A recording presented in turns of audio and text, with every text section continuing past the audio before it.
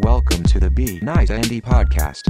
Hello, everybody. Welcome to the Be Nice Andy podcast, sports podcast for the people. My name is John Lee. And I'm Andy Benzowitz. So, Andy, we were off last week. I assume you were busy celebrating that huge win over the Jags. Cowboys looking amazing after that week.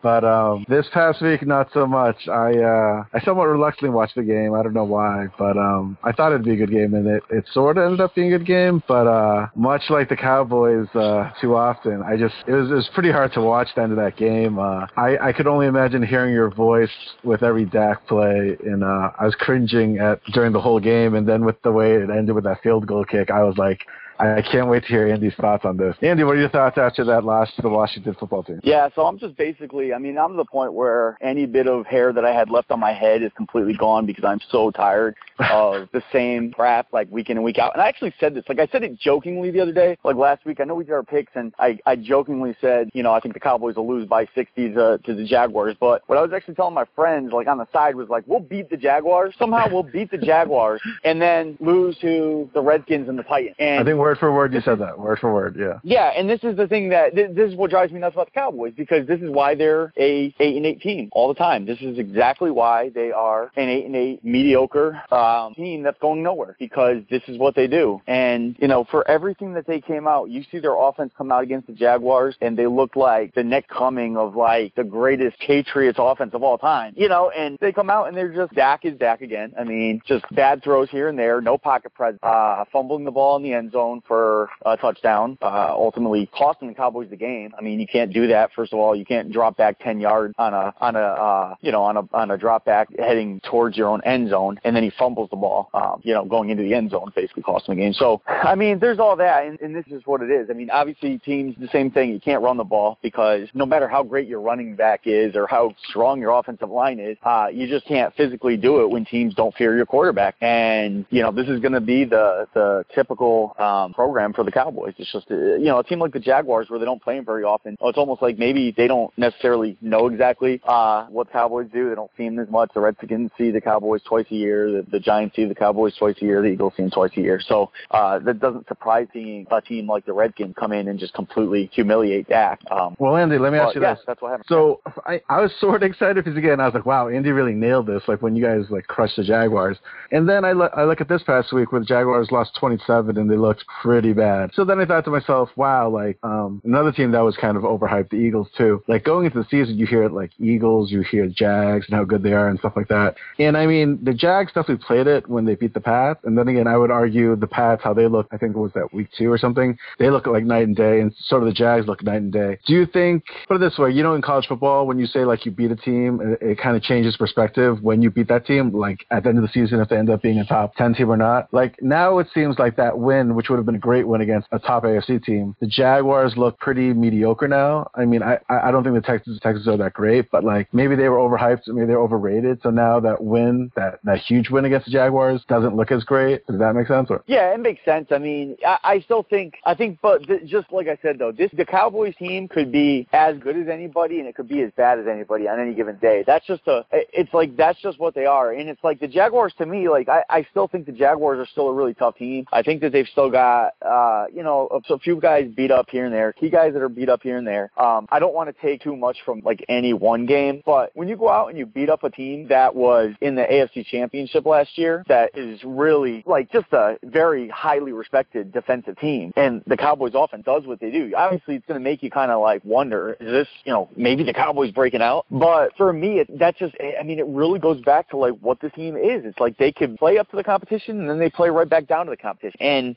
that's why I'm so stuck on this team just being a career 8-8 team, because you just don't know what they're going to do week in and week out. And I think the Jags are still a tough team. I think the Jaguars are still going to, be tough. They finally, this week, after everything that's happened the last couple of weeks, they finally benched Bortles. So I think they've got their question marks. I think that when all said and done, I think if they have everything going right on defense, they're still going to be very tough. But I don't want to question the Jaguars from that respect. For me, it's just 100% about not knowing, exactly what you get from from a Cowboys team. I just think that it's the most frustrating thing in the world to be a fan of a team like that. Like, at least the Giants. Like, the Giants are terrible, and everybody knows terrible. Like, you expect them to be, like, 1-6. Everybody knew that they were going to, go out and lose, because that's kind of what they do right now is they lose. They've got no offense. They've got no offensive line. Their defense isn't good. But the Cowboys, it's like they'll get your hopes up, and you think that they're going to, like, go on a run and be world beaters, and they rip your hearts out. And it's just, as a fan, it just drives you absolutely nuts. No, I hear you. And it was really tough. Like, again, just my position, I loved Dak that rookie year. And then as he's regressed, I kind of root for the guy, but at this point, it's hard to root for the guy when he looked kind of that bad. So I want to ask you, just making that pie chart of putting the blame on Garrett or Dak, how would you put that blame on that loss to the Washington football team? Like, how would you assign the blame between those two guys? Yeah, I think that they all have their moments again. I mean, kind of similar to, I guess, what we talked about a couple weeks ago, where Jason Garrett, again, is just the gutless wonder. I mean, he puts them in a position where you're just satisfied settling for what it would have been was a 47-yard field goal at the time. So he's just satisfied running the ball and settling, for a 47-yard field goal, which by no means, it's not a gimme. You know what I mean? Like, it's not a gimme. A 47-yard field goal, despite that these guys are NFL kickers, it's not like that's a gimme field goal. Sure. So you could take a shot. You've got a timeout left. You could take a shot downfield, try to make it a closer field goal for one, or two, maybe take a shot down, get a little bit closer, and take a shot in the end zone. And the Cowboys had all of that going for them on that final drive. They had a chance that they could actually, once again, go and try to win the game. And our wimpy coach decides to hand the ball off, gain, 2 yards, run the clock down, and settle for a 47-yard field goal to tie the game. And, for me, it's like, shame on you. That's what you get for trying to be, to try to be weak like that. It's okay, a 47-yarder, now you get a penalty in a 52-yarder. And, it came back to bite them. So I think from that respect, I'm just tired of Garrett, like Garrett, whatever demeanor that he has, where he's always just fighting to stay alive. And then, I'll give Dak a little bit of credit, like later in the game, in the final couple drives, Dak did pretty well. And he did get them back into it, and he got the ball downfield against the defense that's kind of like trying not to lose. So I don't want to kill Dak for like the final couple drives, but when you have the fumble, for a touchdown at that spot in the game, I mean, it's hard to kind of like back away from that and say that Dak doesn't get blamed for that. You know what I mean? It's like, he turned over the ball on the 1 yard line for a touchdown. So for me, you gotta blame the guy. I mean, he's a quarterback, and he's not putting you in situation to win games. He's missing, and he also missed guys. As much as I like to see him run and tuck the ball in and kind of take the initiative to go get first downs and do stuff like that, when he does that, sometimes he just completely stops looking downfield. And I saw 2, 3, 4 guys, receivers, running wide open to the end zone on some of those plays where Dak could have thrown a touchdown pass, and he chose to, run for a first down instead of keeping his head upfield and being a quarterback and throwing the ball. So that's stuff that drives me nuts. When Zeke had that suspension, I feel like I think the effect on you guys was like kind of exponential, because I think Dak was at this point where he's like, I need to step up, and he's doing too much. And then kind of when Zeke came back, I don't know, Dak seems really different pre-Zeke suspension, where it's kind of in combination and concert with Zeke, kind of this kind of shared kind of gameplay, versus there's too often where I feel like he's either, I can't tell if it's intentional or he feels like he has to. He's playing like this kind of hero ball, where there's some plays that I just feel like, sure, you could do that play, but it doesn't seem like the right play. Like, if you get it, great, but I don't think that's the wisest choice. And I don't know if that led to that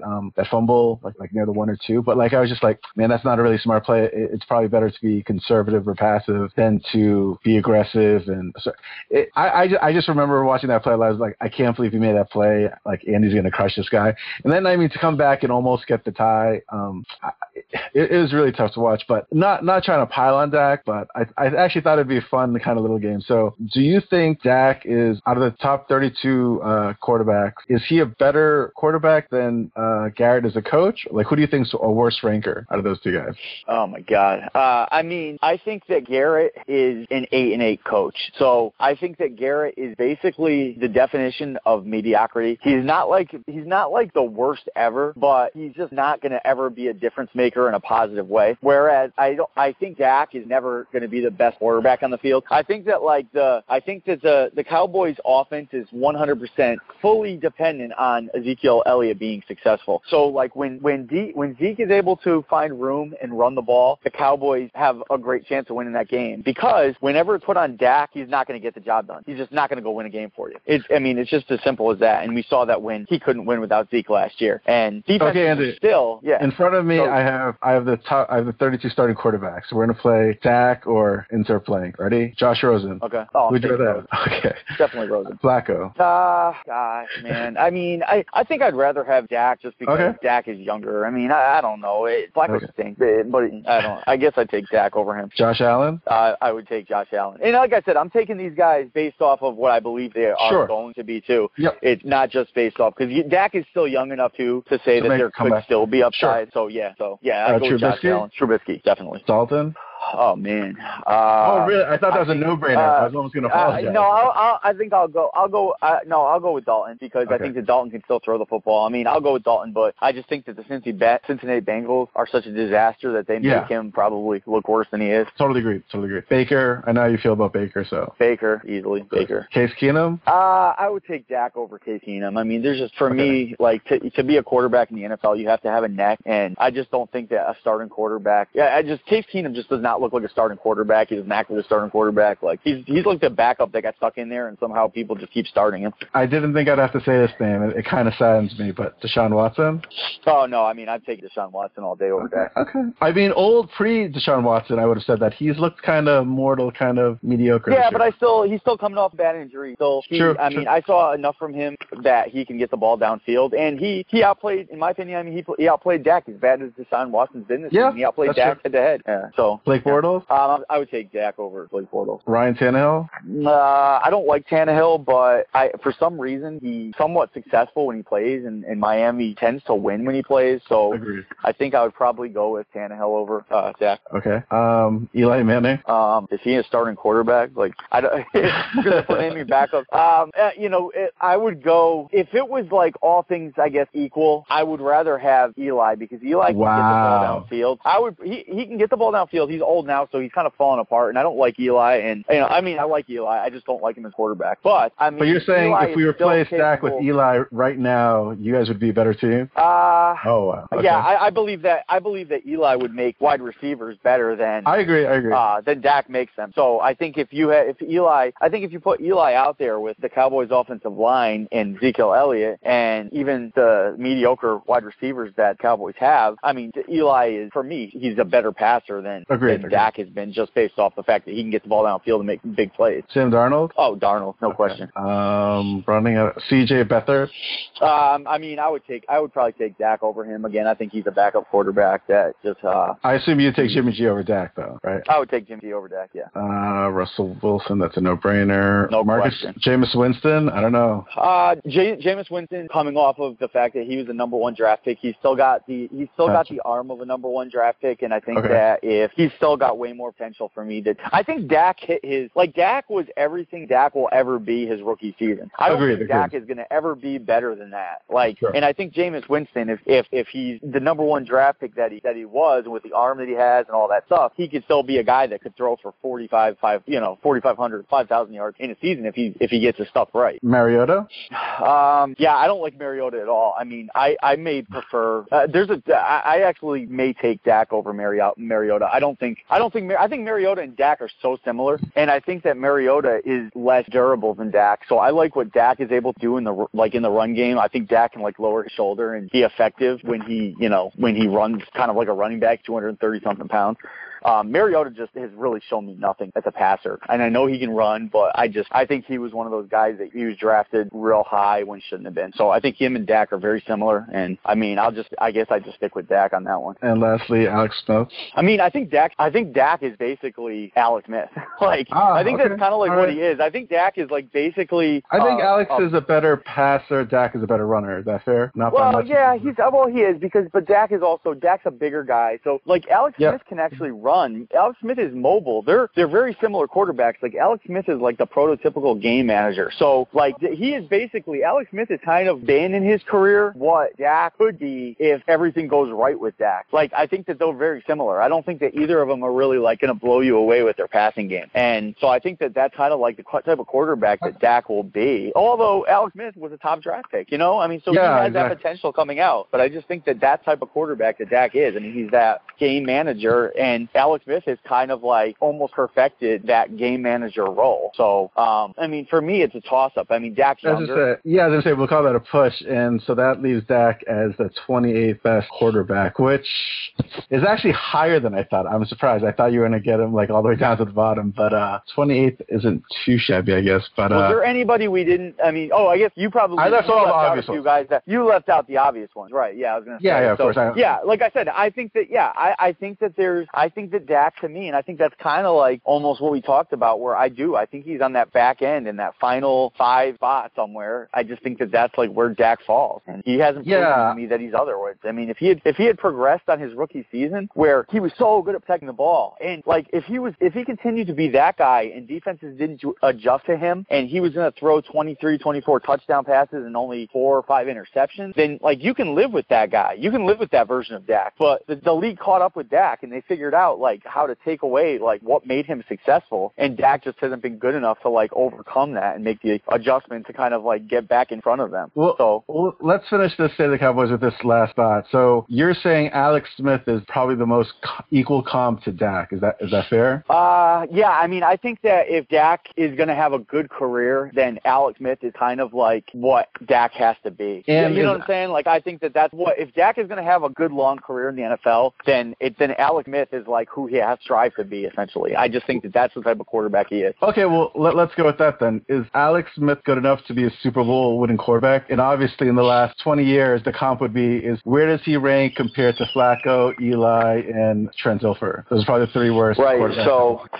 So to answer your question, then I mean, I think that pretty much any starting quarterback in the NFL can win a Super Bowl if they've got the right pieces around them. I do believe that any starting quarterback, I don't think you need to be Aaron Rodgers, Tom Brady to win a Super Bowl. I think you need to have a Super Bowl caliber defense. And if you've got a good enough offense that can, kind of control the ball, control the clock, and in a defense that's going to get stops when you need them, but also kind of, force some turnovers, kind of get up in Brady like the Giants did, then I think that, yes. Andy, let me ask you. No, I was just trying to think out loud. I don't remember where those guys were at. If I can remember correctly, Eli wasn't on his big contract. Flacco didn't get his huge payday yet when they won. I doubt Trent Dilfer was that high paid. So I guess, I don't know what Dak's expecting for a contract, right? If he's not reasonable. And Russell Wilson, he had that nasty defense, but he was on a rookie contract. So I think that bolsters your point. Like, you need a comprehensive team, but you could only have a comprehensive team when the quarterback isn't taking like a lion's share of the salary, right? I can only think of, I don't know if Aaron Rodgers was making that much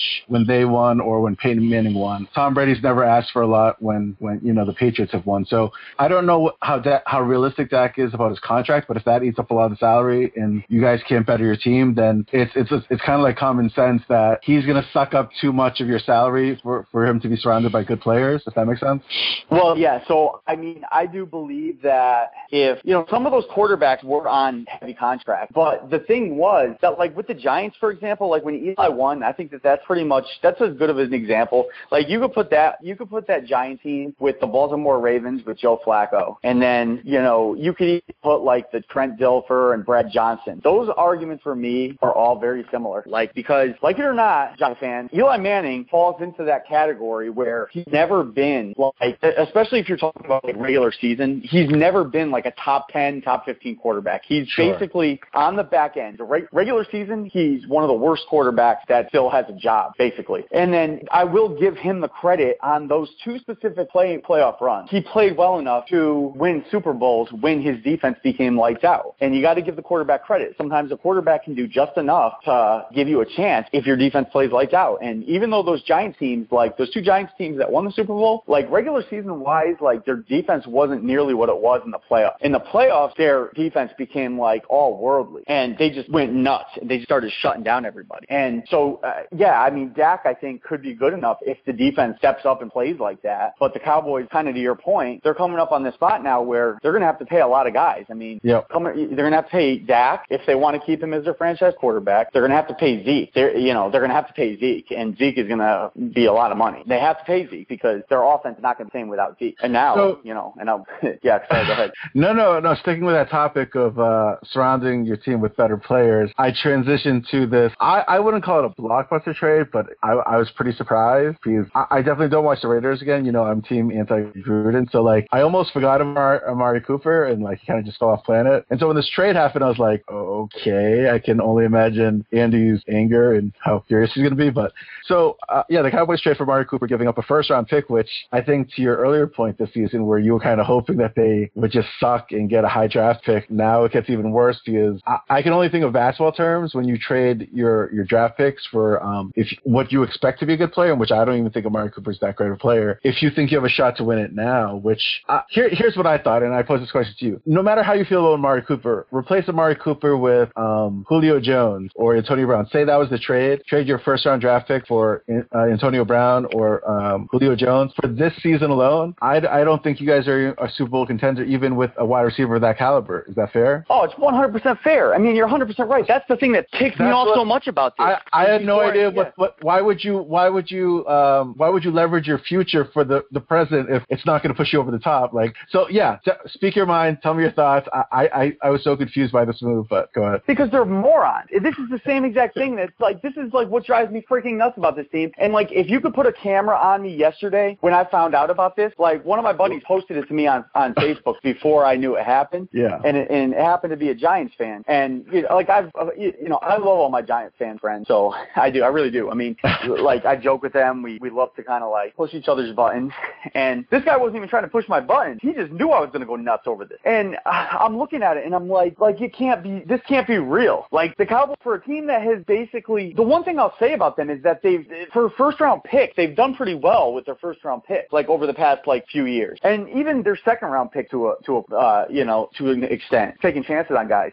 So the only thing I have to look forward to was the Cowboys blowing this season and getting a number one, not a number one pick, but a top 15 pick. And then hopefully getting a guy that's going to be the future, in some respect, hopefully, God forbid, freaking quarterback. But like, they didn't get Antonio Brown. They didn't get Julio Jones. They got another number 2 wide receiver. Like, just because a guy was drafted in the top 5 in the NFL draft, just because the Oakland Raiders made a dumb move by drafting this guy in the top 5 of the first round a couple years ago, doesn't mean that you have to throw away your future to get this guy. Like, he's not a number one wide receiver, in my opinion. He's a number 2. The Cowboys have like 3 or 4 number 2 wide receivers. In your belief, at this moment, is Dez Bryant better than Amari Cooper? Absolutely, Dez. I would rather have Dez. Well, I mean, there's 2 different sides of this. Okay, so I think that like my argument on this will remain consistent. Okay, so first off, I like Dez. I believe that Dez, with the right quarterback, is still a guy who can go up and go for 1,200 yards. When he was with Romo in his best days, with Romo who could make a receiver that, he was going for like over 1,300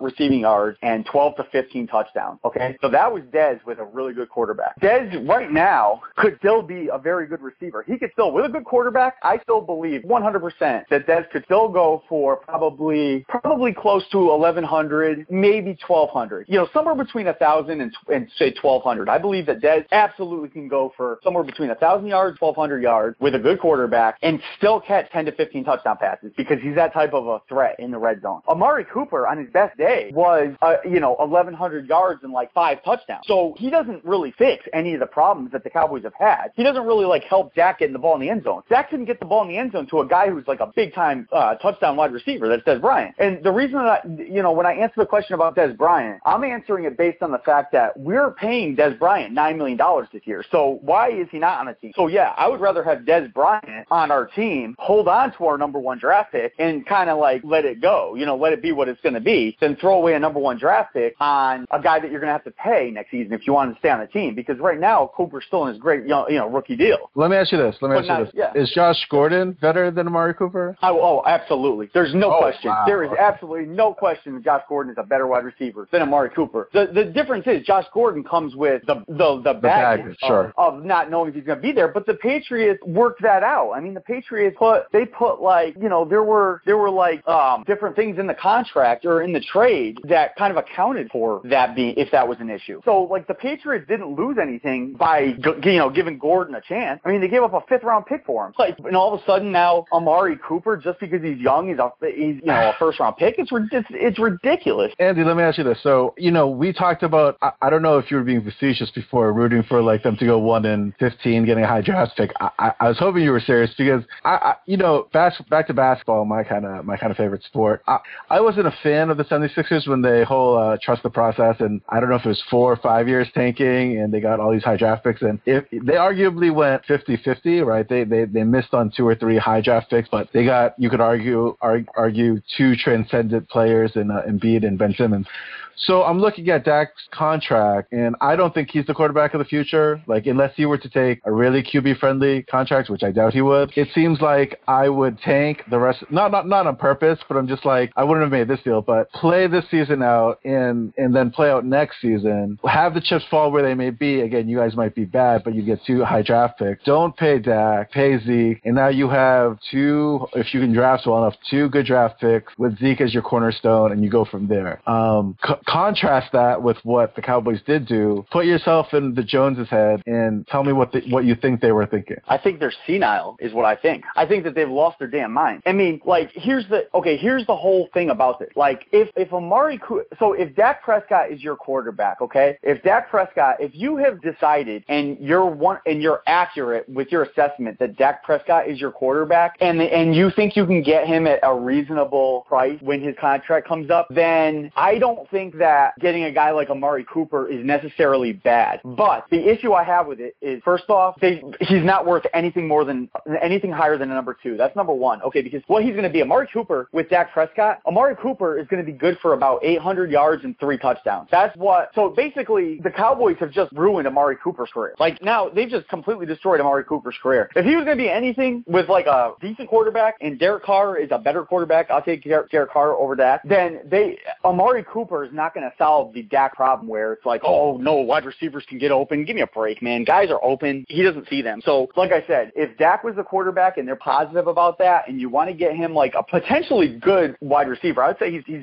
probably an upgrade. Probably an upgrade over what they've got. I think Gallup can be a good wide receiver, but he's not going to make Dak better right now. He's not the type of receiver that's like a game changer. So, I mean, he's going to go for 800 yards and 3 touchdowns with Dak. That's basically the production you're going to get out of him with Dak quarterback. Yeah, so I don't know. I think your assessment of the Jones is pretty spot on. I guess like the most optimistic view is if you somehow think Dak is going to return to his rookie form, Zeke is going to be the best running back in the game, and Amari is going to be one of the top wide receivers, then you got your kind of triple threat there going. But sure, that's so far off from reality. Like, it'd be crazy if that happened. So yeah, I think it's wishful thinking at best. So right. Well, let me clear up. I was being 100%. I was 100% being honest when I said I wanted them to tank. I wanted the number 1 pick. I wanted them to tank. Because tanking would have done 2 things. Tanking would have basically proven that despite the fact that the Cowboys have a good defense this year, the Cowboys have a top 5 to a top 10 caliber defense this season. Like, that's legit. That's not even like being any sort of way. They've had Sean Lee out, and this defense is literally the best defense they've probably had in 20 to 25 years. They're a top 5 to top 10 defense. And that's despite the fact that their quarterback can't get the ball in the end zone. He's constantly putting them in bad situations. So I was being 100% truthful when I was saying I wanted the Cowboys to tank. I wanted them to get a top 5 pick, and that's what I was going to look forward to, because then you can make a decision on a quarterback. And if you got that high of a pick, then you don't necessarily even have to take that quarterback in the first round. You might be able to snag him early in the second round. And so I was being 100% honest in that. And now the Cowboys have basically just put them in a situation where not only are they still going to be 8-8, but now they're giving their draft pick to the Raiders. I want to be a Raiders fan. I want that draft pick. Yeah, it's kind of funny, this anti-Gruden mentality. Now all of a sudden he's got 3 first-round picks, and I'm kind of curious to see what he can do as this GM drafting. But Andy, it sounds like you're kind of pissed off, like you're about to start a fight. Speaking of fights, I'm about to start a riot. You're about to start a riot. Speaking of fights, I assume you caught the whole little CP3 Rondo little scuffle. Yes. So tell me what you thought of that whole ordeal. Everything from starting from Ingram pushing Harden because I guess he was annoyed by Harden getting all these ticky-tack fouls, and then I don't know if there's a name for it, like what instead of Deflategate, like Spitgate, if Rondo did it or not. Spitgate. Yeah. I've watched the replay over and over, and I don't think Chris Paul's acting. I couldn't visibly see the spit. It didn't look like Rondo was hucking a loogie, so it didn't look intentional. And oh no, it was intentional. Oh, okay.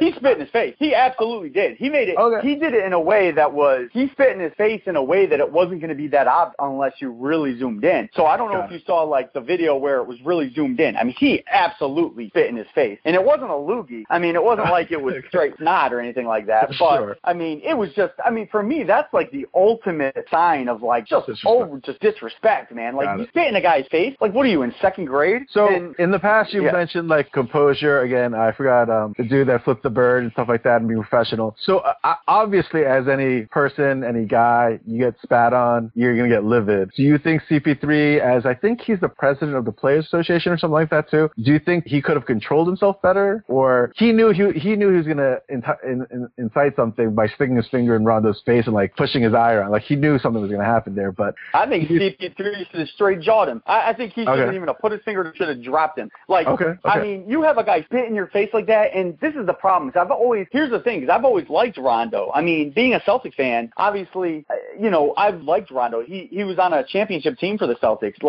So I've always been a huge fan of the guy, but I've also seen that Rondo has been a little bit, you know, I guess he'll get under people's skin at times. He's got a little Ron Artest in him. He's got a little Ron Artest. He does. He's got a little bit of that. You know, he doesn't always get into the fights. It doesn't always turn into like full out jumping in the crowd and fighting people. But I mean, he's definitely a guy that tries to get under people's skin. And I know that him and CP3 have history. But in my opinion, CP3 is like a class act guy. Like for me, he's a guy that wait a second. You're a fan of him. Wait a second. You're talking about CP3, and I'll pull up the YouTube videos. I think there's at least 3 or 4 incidents where he crotch shots people. I don't know if I can send you those videos. Those are so. I think he's called them accidental, and I was like, okay, he might be a little bit of a dirty player, but I do agree with you. I think he's more of a class act guy. But well, let me ask you about the suspensions. Do you think that those were fair? I think it was CP3 2, Rondo 3, Ingram 4. I mean, if it was me, I get you've got to suspend CP3 because he threw a punch, but I don't even want to see CP3 get suspended on that. A guy spit in his face, like a guy standing in front of him spits in his face, and like the Lakers are the ones that instigated the entire thing in the first place. I mean, Ingram should get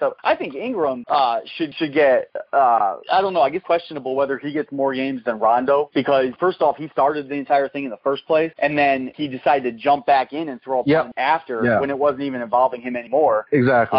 But I just didn't see why he pushed Harden in the first place. I mean, I think Harden probably be an annoying guy. Like, I could see him like, getting under your skin or whatever. But, like, I mean, he pushed him for no reason, really. Yeah, I think he just completely lost his cool. I think what's more blatant is when he jumps back in and he came out of nowhere and, like, threw a haymaker almost. It's good that didn't land, but, I mean, he was kind of defending his player, and, like, I could have sworn that whole Nash run where Stoudemire stepped on the court, or that whole incident, that I remember, or was it the Ori thing? I just remember higher suspensions for doing less than literally Ingram coming out of nowhere trying to throw a haymaker, and I don't know how much of it he landed, but I've heard some people say he should get 10 or 15, but, you know, insider thinking, in my opinion, is the longer Ingram, more so Ingram than Rondo, the longer he's out, with the Lakers already starting 0-2, that's going to hurt LeBron's record. It's going to hurt his chances to make the playoffs. The NBA wants LeBron and the Lakers in the playoffs, so they're like, well, they're 0-3 right now, right? They're Exactly. So they don't want to give off, I mean, and I don't even want to give them that much credit for it being a fight anyway. I mean, to me, it doesn't look like either of those guys punched their way through a paper bag. It's just like one of those like prototypical NBA fights where you just see like toothpicks like flying around in the air, flailing about. Like, it's like I guess he made contact, and I mean, there were some good punches. It looked more like a mosquito bite than a punch. But I mean, I don't know. It's one of those NBA fights where it's like all of a sudden you just see these like skinny arms like flailing about, like making relatively no contact, definitely not causing any damage. I mean, but I don't know. I personally like to see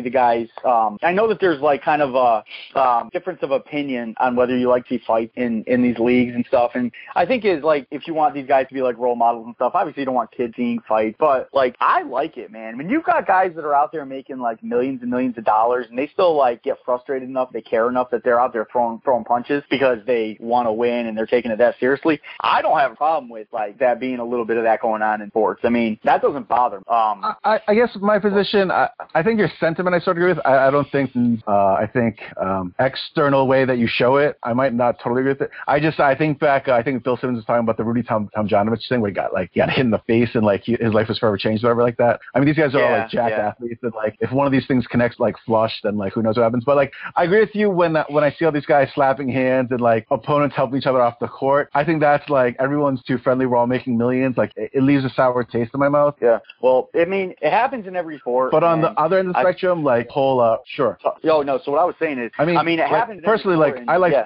Oh, go on. Go ahead. No, go ahead. Oh, okay. okay. No, like, I mean, the whole Westbrook and KD thing, I like watching. I think it was CP3 and Steph. There's like these mini kind of Steph and LeBron. Like, I like these frustration, these attitudes. Obviously, what's it, Draymond Green and LeBron. Like, I want my athletes competing against one each other. I like when they're competitive. I like when they're frustrated. I might not like them.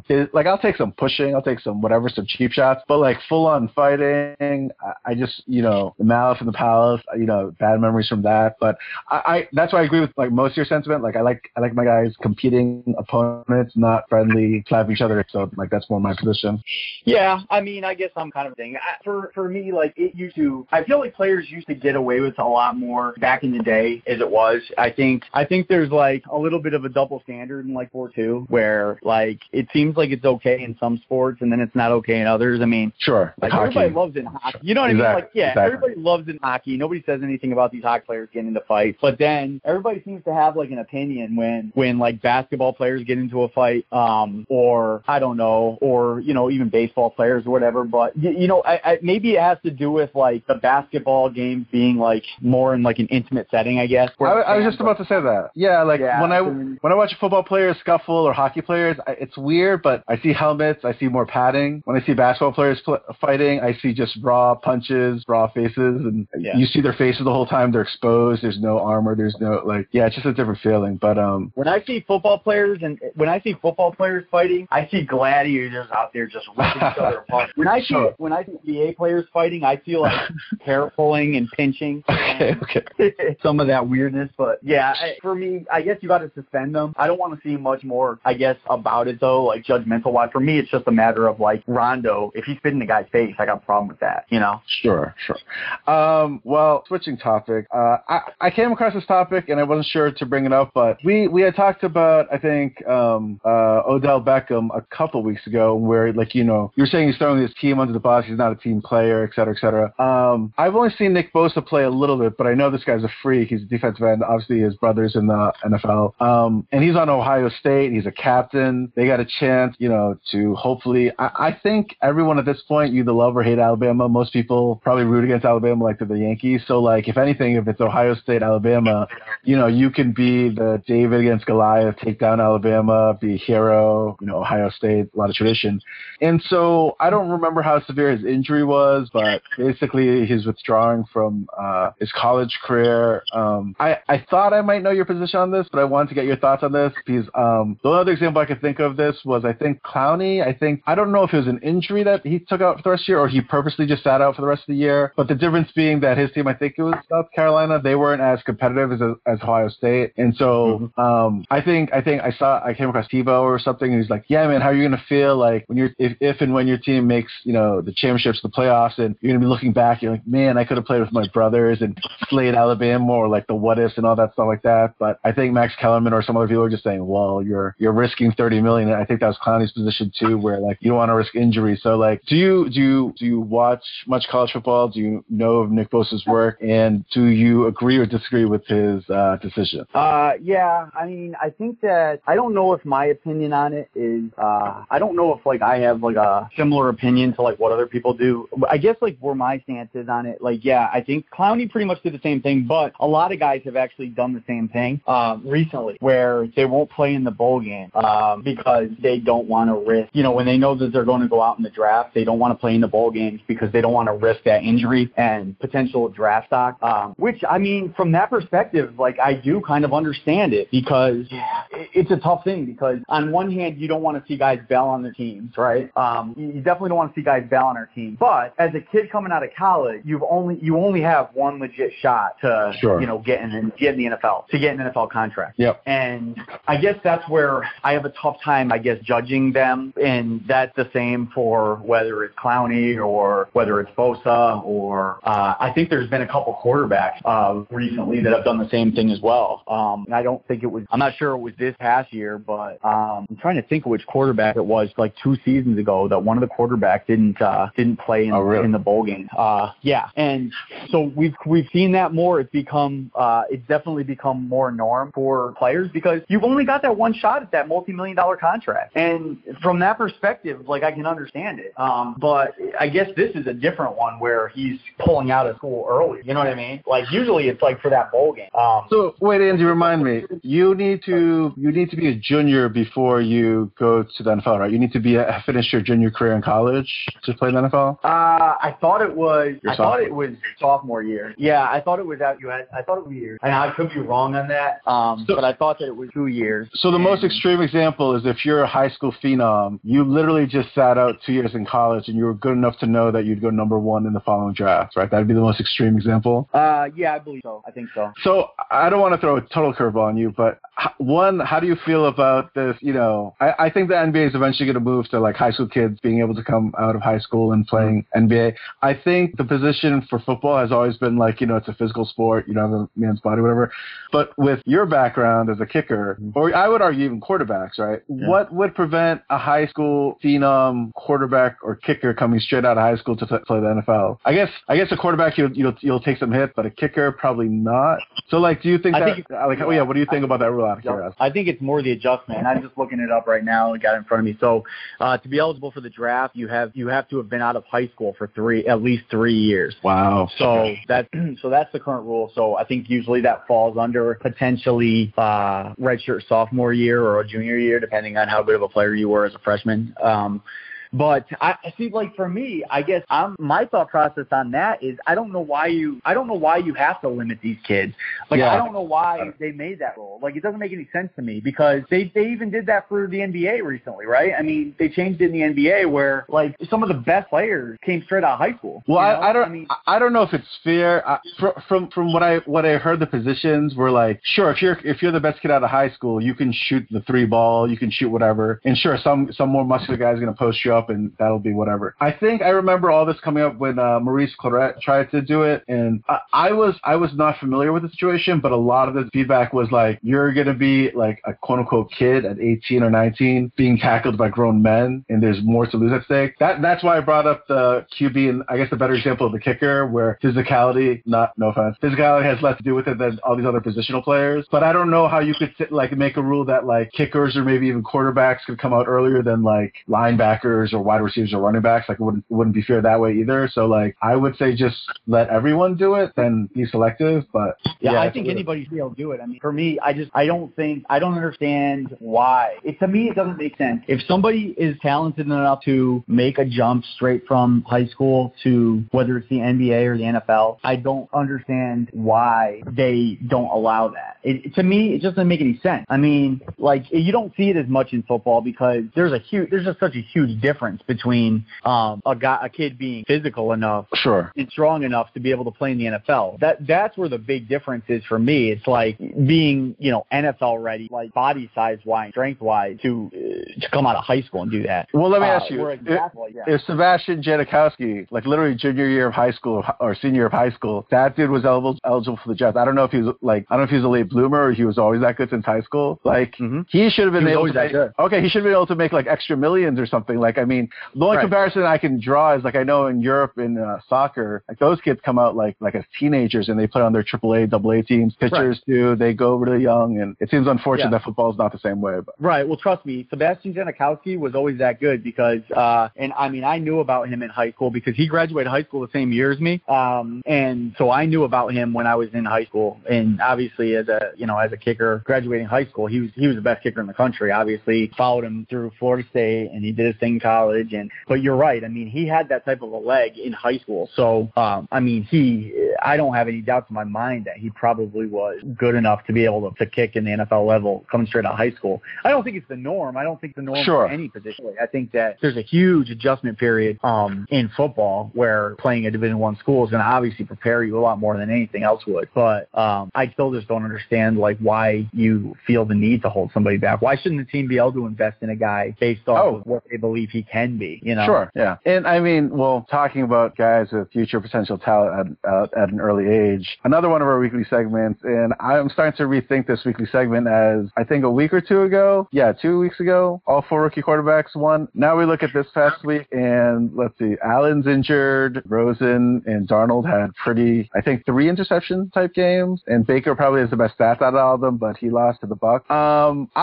Going into the season with all the hype around these 4 guys, I was really thinking talking definitely one, maybe two, possibly three. We're going to be like, we're talking Dak rookie level. Sorry to bring that up again. Or like, I'm trying to think of other example of rookie quarterbacks just like leading their team to the charge. And the way that these quarterbacks were hyped up, I really thought they could single-handedly bring a bad team. Yeah, even like RG3 or Andrew Luck, like their rookie seasons, like they were of that level, but I don't know if it's that the talent around them is that bad or like I thought the Browns had a lot of hype going into it. I'm not sure if they'll bounce back and make a late push, but definitely looks like the other three teams aren't going to be like really playoff contenders. I'd be surprised if the Cardinals, the Bills, maybe the Jets might make a playoff run. But what are your thoughts after this past week of this 2018 quarterback class? Yeah, I still think the Browns have the best shot, just because they've been a team that they've been only a few pieces away. I know that's tough to say that because obviously they hadn't won a game before this season,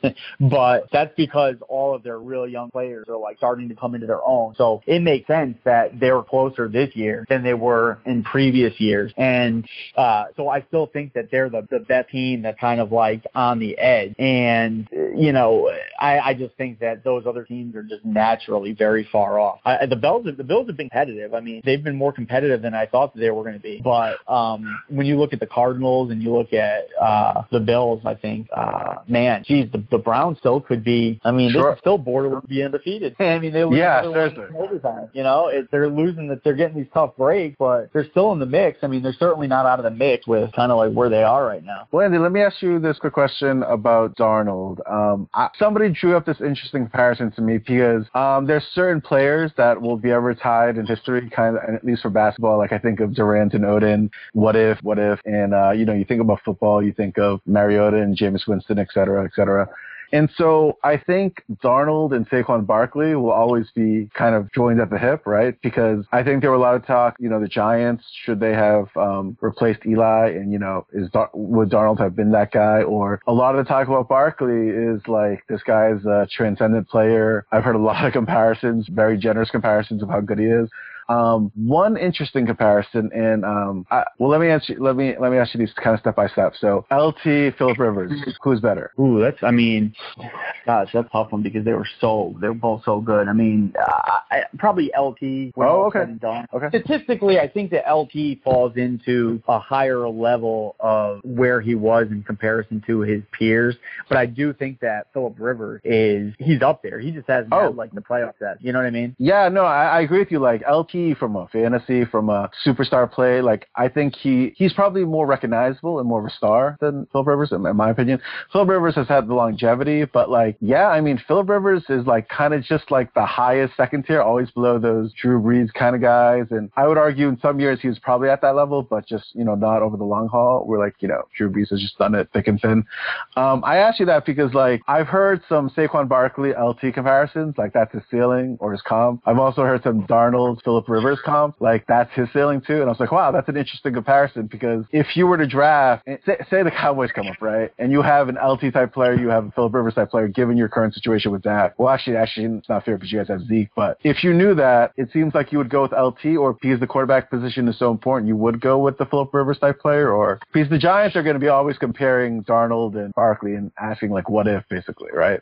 Yeah, I think that's such a good argument. I think it's such a good discussion because, I mean, for me, Phillip Rivers, and I was just going to say, like, I think Phillip Rivers is one of those quarterbacks that he doesn't get the respect that he ultimately deserves because he hasn't been fortunate to be on like a Super Bowl team. He's been on some good teams, but I think that Phillip Rivers was really more kind of similar to like that Tony Romo argument where like statistically he is a great quarterback. Like he's a great quarterback statistically. I mean, Phillip Rivers and Eli Manning, if anything, were kind of like attached to the hip, and even Ben Roethlisberger, because they all came out that same year. And Phillip Rivers is, I mean, in my opinion, Phillip Rivers is arguably the best, like the most talented quarterback out of those guys. I mean, I actually agree with you. Yeah. With Roethlisberger, it's debatable, but Roethlisberger and Phillip Rivers are both better quarterbacks than Eli Manning has become. I mean, Eli Manning will get that forever credit for winning the 2 Super Bowls, but if you put Phillip Rivers on those Giant teams, I believe that the Giants probably would have been in more playoffs. They would have had more opportunities to potentially win Super Bowls.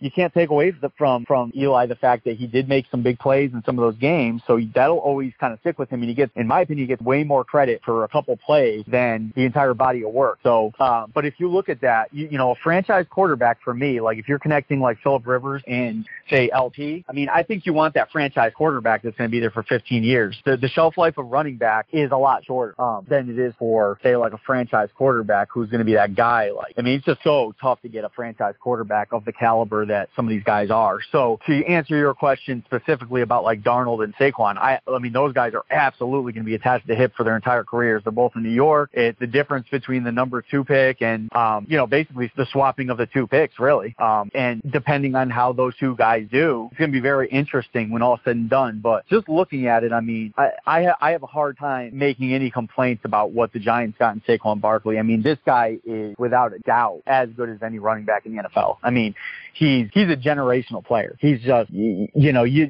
just don't get a player like Saquon Barkley. I'm like, I don't love drafting a running back in the top 5. I didn't even love it with Zeke, as great as Zeke is. I would have probably, you know, if you put something on me and you said, which one do you want? I mean, I kind of want a Jalen Manning spot, but I love Zeke. But, you know, if Darnold goes on to be a big-time franchise quarterback for the next 15 years and say he wins a Super Bowl or wins a couple Super Bowls and then the Giants struggle to get like that next quarterback or like a replacement for Eli, then it's going to be tough because I think that the question is going to be Super Bowls. You know, maybe Saquon wins a couple Super Bowls. Darnold never does, but they're both great players. I mean, who knows? It's going to be probably tied that way for a long time. Yeah, my old school football knowledge is a little bit cloudy.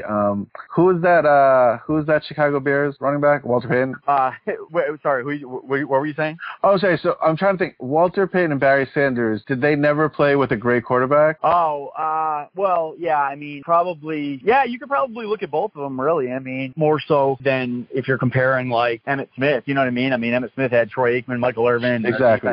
Barry Sanders never had that same type of surrounding cast that those guys had. But, man, it's going to be interesting for a couple of reasons, though, too. I mean, they're both in New York, so it's going to be under a bigger magnifying glass. I mean, those guys forever, it's like, if the question's going to come up based on team stats, the difference is, I think, for, like, a quarterback, the expectations are going to be higher that you lead. As a quarterback, the expectations are going to be higher that you lead your team to a championship, whereas if the Giants never get a good quarterback, Saquon can still have, like, a phenomenal career, and nobody's going to blink an eye because he's, you know, if he does his part, they're not going to put it on the shoulders of a running back leading a team to a Super Bowl. I guess if that makes any sense. Yeah, no. We can only hope or wish for a Jets-Giants Super Bowl, and we'll finally find out that answer. It'd be amazing. Well, I'm not going to wish for that. I don't want everyone to Super Bowl again. Of course. Same here.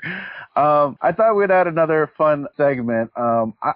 So this is basically a top 5 power rankings, and I added this because it's kind of like a ring around the rosy. I mean, certain teams are kind of just out of the mix now, like the Jags and the Eagles, but the top teams, with the exception of the Rams, who have like cemented the number 1 spot, I hope you'd agree with me, but like the other 2 through 5 teams kind of seem to switch spots. You could be subjective about where they would fall, but it seems like a lot of people have in some order the path, the Chiefs, the Vikings, the Saints. Again, I'm not telling you the order, but I'm just saying that's like what a lot of people have, those with the Rams on top. But Andy, how would you have your top 5 power rankings in the NFL after week 7? Okay, so I would still have the Rams as an overwhelming number 1. I think that then it gets pretty close between the neck teams because the Patriots obviously beat the Chiefs, right? I would probably still go Patriots number 2 just because of the Patriots, and the Patriots are going to have to prove me wrong before I kind of put a lot of teams ahead of them. I mean, I wouldn't put anybody in the AFC above them right now, especially since they beat Kansas City. So I would go Rams 1, Patriots 2, probably Saints 3. Or no, you know what? No, I'll probably go Chiefs 3. Sorry. I'll go Chiefs 3, Saints 4, and man, maybe you don't like those Vikings? Chargers? Maybe Chargers. Okay. I mean, Chargers, okay. Tough, man. Chargers are 5-2. The Vikings are from Phil because they look so good and so bad. I mean, I would probably put the Chargers maybe slide into that spot just ahead of the other guys right now. And it's weird, obviously. But the NFC East has struggled. They haven't been great right now. I mean, Eagles aren't really the Super Bowl caliber Eagles right now. I mean, I agree. A lot of people like the Chargers. Again, the only two teams they've lost to are the Rams and the Chiefs. The problem with me is it's hard for me to trust Chargers. I mean, ever since those LT years and the Gates years, like they've had so many attempts at being the best or a shot at the title, and they've just always they've never really done under the bright lights, basically. So like that's why I don't. Yeah. Well, I feel like they're gonna fit there. But I also they've got the formula this year, though. I mean, the thing is with the Chargers that they've got the formula now. They've got a great pass rush. They've got a defense that could be very tough. And they've got a phenomenal ground game. So, Phillip Rivers now, where Phillip Rivers was a guy that had to carry those teams, like kind of somewhat mediocre teams. He had to carry them on his back. Now Phillip Rivers kind of step back and just be a quarterback and maybe manage the game a little bit more because they've got such a strong running game. They've got great running backs that catch the ball out of the backfield, and they've got that defense that can make things happen. So I think that this Chargers team, for me, is a lot more impressive than any of the teams that we've seen in the past in the Chargers. And the only other team I think that, for me, I have a tough time keeping out of it is obviously the Packers because of Aaron Rodgers. But defensively, they just have not looked good. I mean, they just have not been a good defense team this year, and they look like they've got serious holes around. So, but yeah, I mean, that would be my list right now, top 5. All right. So last time we were podcasting, we had this NFL picks. We did it with the spread. I loosely kept track, and I think I kicked your butt. So we're probably going to switch it, and we're going to go straight up this time around and going forward. So I think your Cowboys are on a bye, as they'll need to get Amari. Going to get that Amari Cooper jersey. They're going to get Amari Cooper up to speed. So let's start off. We got Miami at Houston. Again, these are all straight up. Who do you like? I like Houston. I like Houston too. Yeah. Philly at Jacksonville. Who do you like there? Jacksonville. Okay. Down to the last second, I was going to go Jacksonville too, but I can't believe, I mean, they have that curse of the Super Bowl teams that kind of just falter the year after. I can't believe the Eagles are going to be this bad next year after, so I'm going to go with the Eagles. Cleveland at Pittsburgh. Ooh, a tough one. Is this game at Pittsburgh? Yep, at Pittsburgh. I'll go with Pittsburgh. Yeah, if it was at Cleveland, I might have thought differently, but I'm going to go with Pittsburgh as well. Denver at Kansas City. Kansas City. Yeah, no brainer there. New York Jets at Chicago. Chicago. We're both going to go chalk there. Washington at New York Giants. Washington. Same here. Seattle at Detroit. I don't have a great feel for this game, but. Ooh, that's a tricky one. Gosh. I'm going to go with Detroit. They've pulled the running game out of nowhere, and I'm kind of a little bit more impressed by them. I'm going to go with Detroit on that. Yeah, same here. I think Carrion's got a sneaky Rookie of the Year potential there. Tampa Bay at Cincinnati. Oh gosh. Cincinnati. Yeah, I hopefully they'll bounce back after that shellacking by the Chiefs. Baltimore at Carolina. That's a good one too. Baltimore. I thought you were gonna go Carolina. I'm going Baltimore as well. No, I've got no faith in Cam Newton at all. I don't trust that guy. Same here. This will be an interesting one. Indianapolis at Oakland. Oh, Indianapolis. Yeah, they've got my guy Marlon Mack now. I got him on my fantasy team. It was one of the smartest moves in fantasy history. Sticking with my guy. I had more faith in Marlon Mack than his mom did. It's unbelievable. The guy killed it for me this past week. I think Indianapolis coming into their own a little bit. I mean, I'm not real impressed by him, but it's one of those similar situations that to kind of like Detroit. If Indianapolis can run the ball like they were and take a little bit of pressure off of Andrew Luck, then all of a sudden they might be a competitive team. I agree with all that, and you know me, I'm anti-Gruden, so San Francisco at Arizona, ugly game. But... Oh man, what a terrible game. I'm gonna go with San Francisco. Same here. I'm gonna go with the Niners. Green Bay at LA Rams. Wow, that's a good one, but I mean the Rams, just because Green Bay's issues have been on defense, and that's not a good matchup for the Rams, who score 70 points a game. Yep, agreed. Rams are a juggernaut. The rematch, I definitely got to watch this game. New Orleans at Minnesota. Oh, man. Gosh, such a weird game. Minnesota, it's I don't know what Minnesota is. And then, I had the same defense in week 1, and they, humiliated me. They gave me -9 points in fantasy. So, I love, man. I think the Saints, I'm going to go with Saints because I think that I just trust them more. Kirk Cousins is a good guy, man. I got him on my fan team, and he's such a goof. Like, I just don't know what he's doing half the time. It's like sometimes he looks like a world beater. Like sometimes he's out there looks like Montana, and then other times it's it's just like I don't even know if he's playing quarterback. It's like he has no awareness. But he's like the epitome of like feast or famine. Yeah, totally. You know, I normally would have said Minnesota. I'm one of those where I feel like they're being underrated. Just that's probably more a reflection of Kirk Cousins' inconsistent play. But you know, I saw the trailer for it, and they showed the replay of the play with the Diggs play, and I was like, I think they cut to Drew Brees' face, and I'm like, yeah, Drew, he's my boy too. So like, I'm rooting for the Saints. I mean, I would have thought the Vikings were going to win this, but I'm rooting for the Saints. And a little funny story. So I was talking to my friend who he may or may not have a wager that he bet on the Red Sox to win the World Series since the beginning of the season. So that'll be a nice little payoff if that happens. But he told me of a better bet. So last season, he had not the Saints winning the Super Bowl, but he had just the Saints making the Super Bowl. And it was 60-1. And so basically that play cost him tremendously. And I was like, who bets that the Saints are going to make the Super Bowl, not like win the whole thing? Like, it's such a weird bet. But yeah, I replayed that play in my head, and like that was so hard to watch. But and then the Monday night game, America's favorite team, the Patriots at Buffalo. I mean, come on. I thought the Cowboys were on bye this week. I think the spread for this game is something ridiculous. I think it's like 13 or 14, or I think they're going to get a good shellacking. But hold on. Who are the Patriots playing? The Bills. Oh God. Yeah. Oh. You can do it. You can be a contrarian. Well, I don't dislike the Patriots. So that's the thing. Yeah, I don't have any. I actually like the Patriots. I'm considering like I hate the Cowboys so much right now. Like I hate the Cowboys so much right now that like you want to figure out which team I'm going to root for. And it's like, I mean, why can't I have a little sense in my life? You know what I'm saying? Like, I mean, this is a no-brainer. I almost don't even feel like we have to mention that because the Patriots are going to beat it so badly. But yeah, so Patriots are going to win that. But it'll be funny to see, I guess, how bad they beat them. Yeah, seriously. So our little quick hit section. Yeah, there were a lot of crazy games, dramatic fashion. I know you as a kicker, you must like. I literally was watching that Ravens game real time, and I was like, and I can only imagine the memes on that kicker's face. I forgot his name, but like, I really felt for that dude. And like, it seems like every week Mason Crosby, like all these kickers have some weird stories, but a lot of dramatic finishes. So like, what do you think was the best game of the week? Best game of the week. I mean, it might have been Carolina and the Eagles. That was. I'm just trying to think out of the box a little bit. I mean, Carolina came back from like what 17? Weren't they like 17 down? Yeah.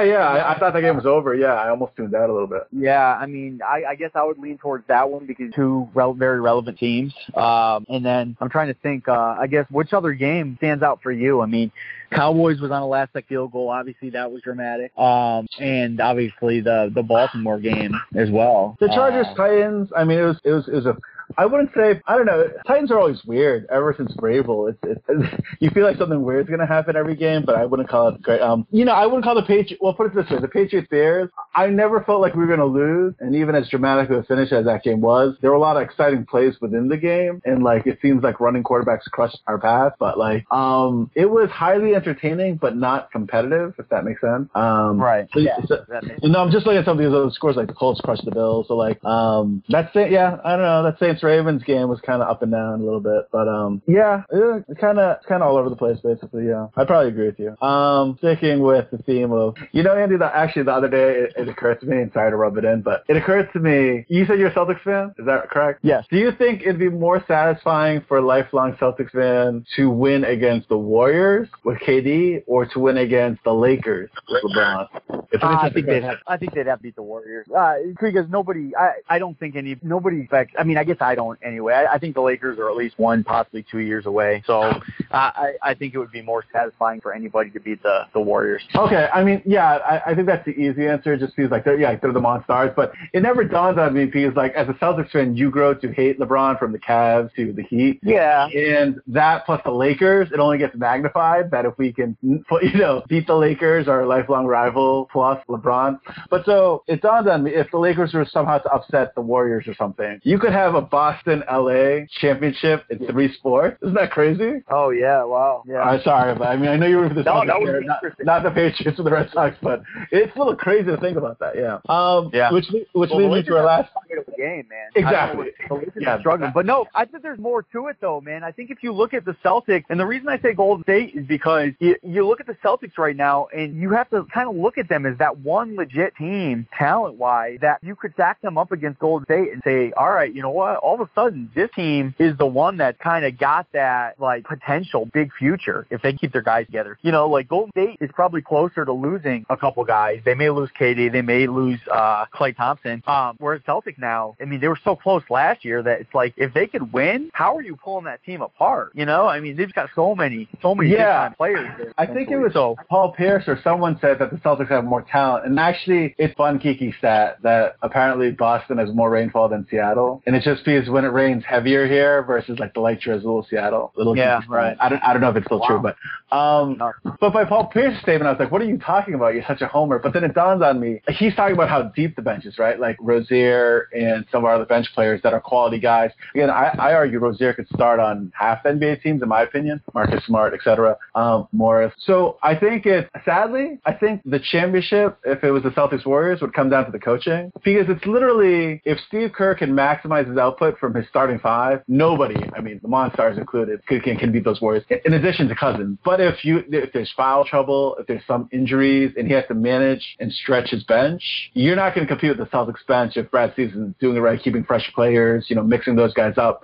So I think if the Warriors have any major injuries or get in any foul trouble, again, I'm assuming the championship's Warriors, Celtics, then I think the Celtics have the advantage. If he can keep his starting 5, his best 5, and maximize that output, I think we got a shot. But on the same time, because there's all these talks about Butler and more specifically AD, if you could, I would never ask for it, but if you could somehow flip like a Hayward and Brown or a Kyrie and I don't know Horford or something for an AD, now you've taken your deep bench into a more concentrated starting 5, and then you can do firepower. But I mean that's wishful thinking. But anyway, I've been saying that. I was saying that at the end of last season where. I mean that would make total sense if New Orleans thinking about if they think they're going to lose AD and he wants to go to a more of a contender, then that would make sense for them to flip because the Celtics could afford to probably give up 2 guys and they would still be ridiculous. I mean they would still have like the most ridiculous starting 5 there is. You know what I mean? The scariest trade, right? Like if you're New Orleans, you want to restart, you want to reset, right? You want young players. If you're Celtics,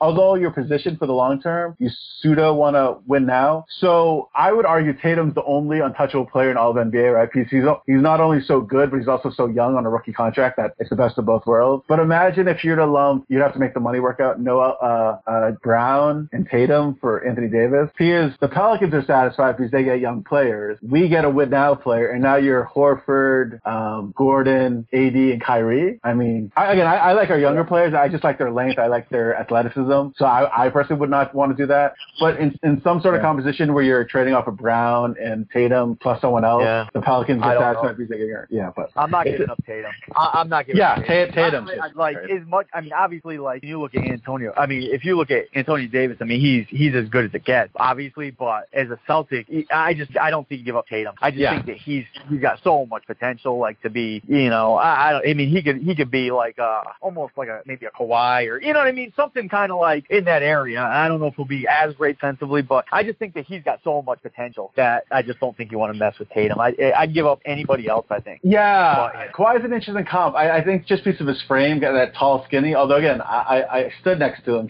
I somehow always thought he was as tall as KD, but KD's closer to 7 feet. Tatum's definitely isn't. But I always compared Tatum like if he was ever to be a poor man's KD or a poor man's Tracy McGrady, kind of that long with a dribble, can shoot anywhere, that kind of player. I'd take that. But I could talk about sports all day, but today is day 1 of the World Series. Woo-hoo, go Red Sox. How do you see this? How do you see this going? I was up in Chinatown earlier and I saw 3 guys in Dodgers jerseys and I was like, I don't know. This will be an interesting series. I think the Red Sox are slightly favored. I don't know if that's from the numbers, but I would assume there's more Red Sox fans than Dodgers fans. It's just my guess. So like kind of public opinion. But how do you see the series going? I mean, I think the Red Sox are the better team. I think the Dodgers are chokers, but it's like I'd rather have the Dodgers, I guess, go against Boston against Boston because I think that LA wouldn't get scared of it. I guess if that makes sense versus like a Brewers team, which was just kind of like not really. I guess you didn't really expect them to be there. But gosh, man, I don't think that the Dodgers have enough to beat the Red Sox. I guess I just don't think they do. I mean, I would hope that maybe I hope it goes 7 games. I think it'd be fun to see it go. Well, I'd like to see the Red Sox get swept, but I don't think that's going to happen. I think after that, I think it'd be cool to kind of see it go 7 games. And I think that the game 1 starters, I think that that's such a big story. You know what I mean? Yeah. I think it'll be a good matchup. I'm hoping for a competitive series. I'm hoping for a good performance to everyone. Like, you know, I'd hate for, I mean, we have the bat. I'd hate for Kershaw to get lit up and like have that kind of reputation that he's always had. It's kind of unfair for him. Like, but that's the thing though. That's the story because Kershaw has not been great in the biggest game, and so that is the story though. And then on the next thing though, Chris Sale has kind of faded at the end of seasons too. So I know he came in as big spots in this postseason, but I guess that's kind of like the interesting question between the two guys is that neither of them have really been like their absolute best at this time of the year. So I think that's an interesting story. I want to see Kershaw do well. Obviously, I want to see him shut out I hope he did the first game against the Red Sox tonight. But also, I got a little love for Kershaw because he went to school down the road from where I live. I mean, did he? Okay. Him and Stafford both went to Highland Park. So him and Matt Stafford were, I think they both graduated together. They were like best friends or something. So, I mean, I'd like to see Kershaw win, obviously. I do think that the Red Sox, if I'm being fair and not biased, just being a hater, I do think the Red Sox are the better team. So fair enough. I do think that it has potential to go 7 games, and we'll have to there. It's gonna be tough if it goes 7 games. It's gonna be a tougher thing for the Dodgers to do to go into Fenway and beat them. It'll be interesting. I'm just trying to think of the who did the Cubs beat when they won the World Series? The Cubs beat. My mind is blank right now. Was it the Royals? It wasn't the Royals, was it? Was it? I know the Royals won, but I don't think they went back to it. Well, I guess like when you had the Astros beating the Dodgers, those are 2 fairly warm weather cities. I mean, I was just outside a couple days ago. It was like 40 degrees out here. You're gonna be swinging back and forth between LA and Boston. It's gonna be kind of crazy. Let me ask you this final question, since Kershaw's your boy, your bestie. So a lot of people, like media people, and I think it's somewhat either blasphemous or the time frame is a little off. They're talking about, and I've watched them, occasionally. They're talking about Kershaw being like one of the best of his generation. Is that a little extreme? I mean, I just think back to some of the 90s guys, obviously Pedro, Randy Johnson, some of these guys. Is Kershaw at that level, or are they just talking after that generation, or in your opinion? Yeah, no, I think that he's arguably okay. I mean, he's up there, man. He's definitely up there, but I think the regular season, but the one thing that separates those guys probably postseason. Exactly, that's the got it. Separates those guys, I think, is the postseason. And I mean, we all know Pedro was as big of a choker as anybody. I mean, the Yankees were his daddy. I mean, he even admitted that the Yankees were his daddy. But I think his biggest win was when he threw like an 80-year-old guy on the ground. Wasn't that like the biggest win he ever had? Well, let me ask you this. I haven't kept track of the Baseball Hall of Fame, where it's like, like the Basketball Hall. Well, actually, I take it back. Where Charles Barkley gets some flack because he's a great regular season, but like, he never won a chip. Do you think when people compare them, Kershaw won't be at those guys' levels if he never wins a championship? It's tough. I think to kind of like, to really be on that level, you need to win the championship. I think that there's like, I don't necessarily always agree with it, but I think that it's just the way it is, like you can only get so far if you don't win that championship. That's kind of how people are looked at, like when it comes forward. Yeah. And I think that right now Kershaw is kind of like in that boat where he's right there, but he needs that kind of that moment. You know what I mean? it's kind of like Verlander, you know what I mean? Like where he came out and blew it away last year. Sure. But I just think to get to that like next year, to get to that next level, you've got to win the championship. Well, I totally agree with you. I can't wait to watch this series. It's probably the best time for sports, literally. Well, if your baseball team's still playing, that wasn't a knock, but you got baseball, you got football, you got basketball, you got hockey. I can't wait for this series. So that's all the time we have this week. My name is John Lee. And I'm Andy Benzowitz. Hope you enjoy the show. You can reach out to us at BeNiceAndy on Twitter, Instagram, BeNiceAndy on Facebook, and BeNiceAndy@gmail.com. See you later, man. Have a good one. Go Sox.